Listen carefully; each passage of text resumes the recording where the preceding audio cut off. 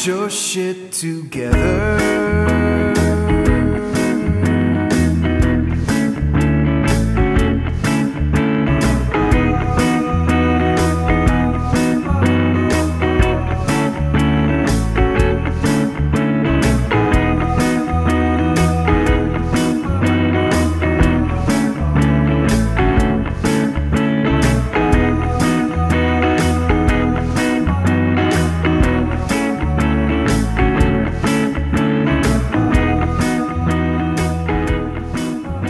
Better Pigeons. Welcome to the 38th episode of Get It Together with Katie Hogan. I hope you're having a really good week. I hope you've recovered from your St. Patrick's Day hangover. I actually didn't even have a hangover this year, which is like the first time that's happened in probably a decade. So yes, I am patting myself on the back. Thanks to all of you who also sent me birthday wishes. I do appreciate you. I wanted to let you know I am taking next week off and I'm going to be going off the grid. I really need a social media hiatus. And so next week there won't be a new podcast and you'll probably think that I fell off the face of the earth. So just a heads up on that. I wanted to ask you, did you have a chance to listen to last week's episode with Markel Martin? Honestly. What an awesome dude. And I can't wait to have him back on the show so we can continue our spiritual discussion. If you have not listened yet, I don't know what you're waiting for. Go back right now. Turn this off right now. Go back and listen. You gotta hear what he has to say. It's amazing. I also completely forgot to talk about the Bachelor finale last week, and I am so sorry. Well, I mean, I don't know if I'm sorry, but, I promised I'd talk about it, and then I forgot, so I guess I'm sort of sorry.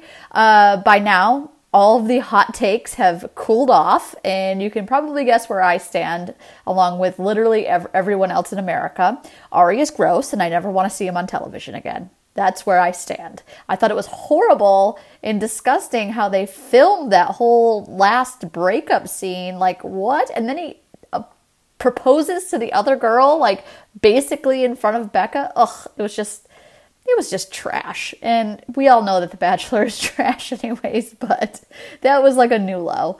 Anyways, Becca's going to be a good bachelorette. I don't want to keep watching this show, but you know I'm going to, because I also am trash. What else is new?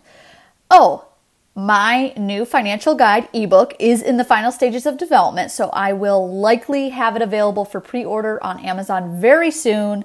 I'm guessing hopefully within a week. So that's my goal. So I'm going to get that up for pre-order, and I hope that you will pre-order it. We're going to try to get it released by the end of April, and I'll keep you posted on that. So what am I going to talk to you about today? We could keep talking about The Bachelor, but my mind just really can't handle that right now. So I want to talk to you a little bit about money and a particular problem within Americans, especially our culture of money. So we're going to talk a little bit about lifestyle creep. Have you heard of this? Lifestyle creep is when you see a rise in your income, which is a good thing. And usually this can happen around tax return time. A lot of people get tax returns, like a few $1,000s, whatever. And then also with these new tax cuts, people are seeing a little more change in their pockets. So what do you do? What do you do with this money?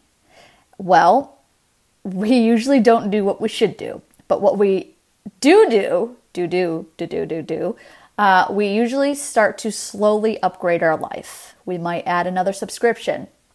We might buy a little bit of nicer pieces of clothing. We might splurge on trips. We might go out to eat a little bit more. We might buy more expensive gifts for people.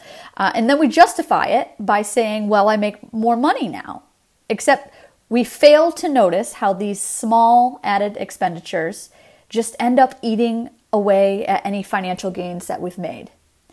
And I always like to use this example. Say last year that you made $30,000 and that you spent $25,000 of it. That means you had $5,000 left over. That's great. You're living within your means, yada, yada. Well, something even better happens. And then this year your salary gets bumped to $60,000. Well, hell Yes, that is awesome. Now you're making double. So you decide to move to a nicer neighborhood, and then, so your rent goes up a few $100s. You take an extra vacation. You buy nicer things for yourself, for your lover, whatever, spouse, whoever it is, for your friends. You upgrade the quality of your life in general, and that's totally fine. You should absolutely enjoy your life while you have it. I know how hard you work. You deserve to enjoy your earnings, but you have to be careful. If your goal is to become financially free and independent or wealthy, and you end up upgrading your life too much, well, you're going to have a hard time achieving those goals. Think of it this way. So suddenly you're making $60,000, but you let your lifestyle creep up, and now you're spending $55,000 a year. Well, now you're in exactly the same spot financially as you were last year, except now you're wearing nicer shoes. What I would suggest is to upgrade your life cautiously. Not everything in your life needs an upgrade when you start making more money. That is lifestyle creep. So try to keep your expenses as close to the same amount as when you were making less money.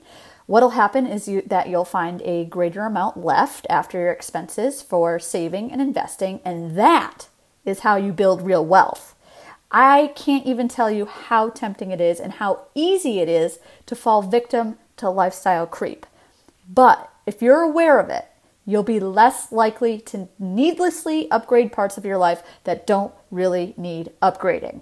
Remember, you're better off spending on experience than material items too. And that is really important.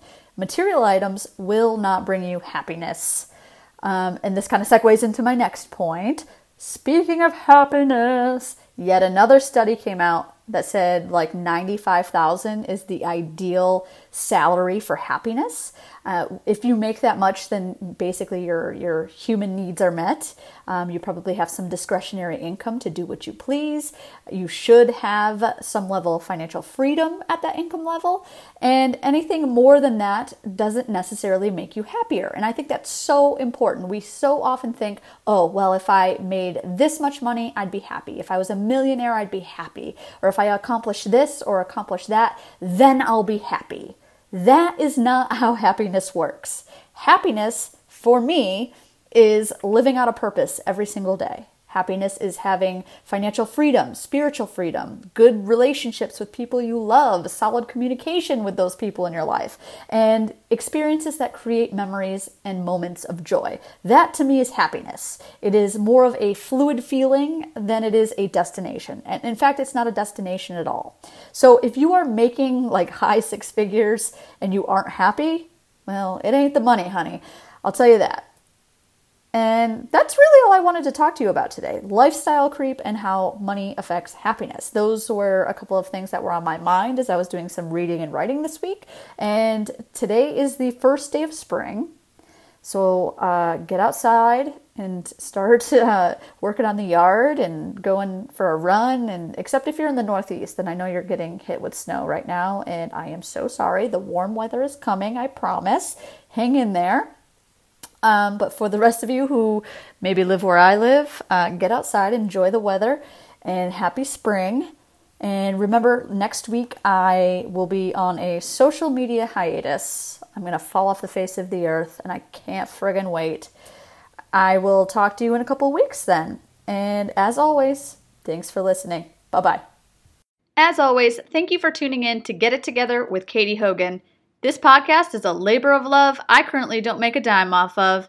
So if you enjoy listening to the episodes, please get on iTunes, subscribe, and give us a review. You can also follow us on Twitter at GetItTogether20 or at Katie Hogan. And that's Katie with a C because I'm special. And find us on Facebook at Get It Together with Katie Hogan. I love hearing from you, and I really appreciate your support. You are my favorite gutter pigeons. See you next time.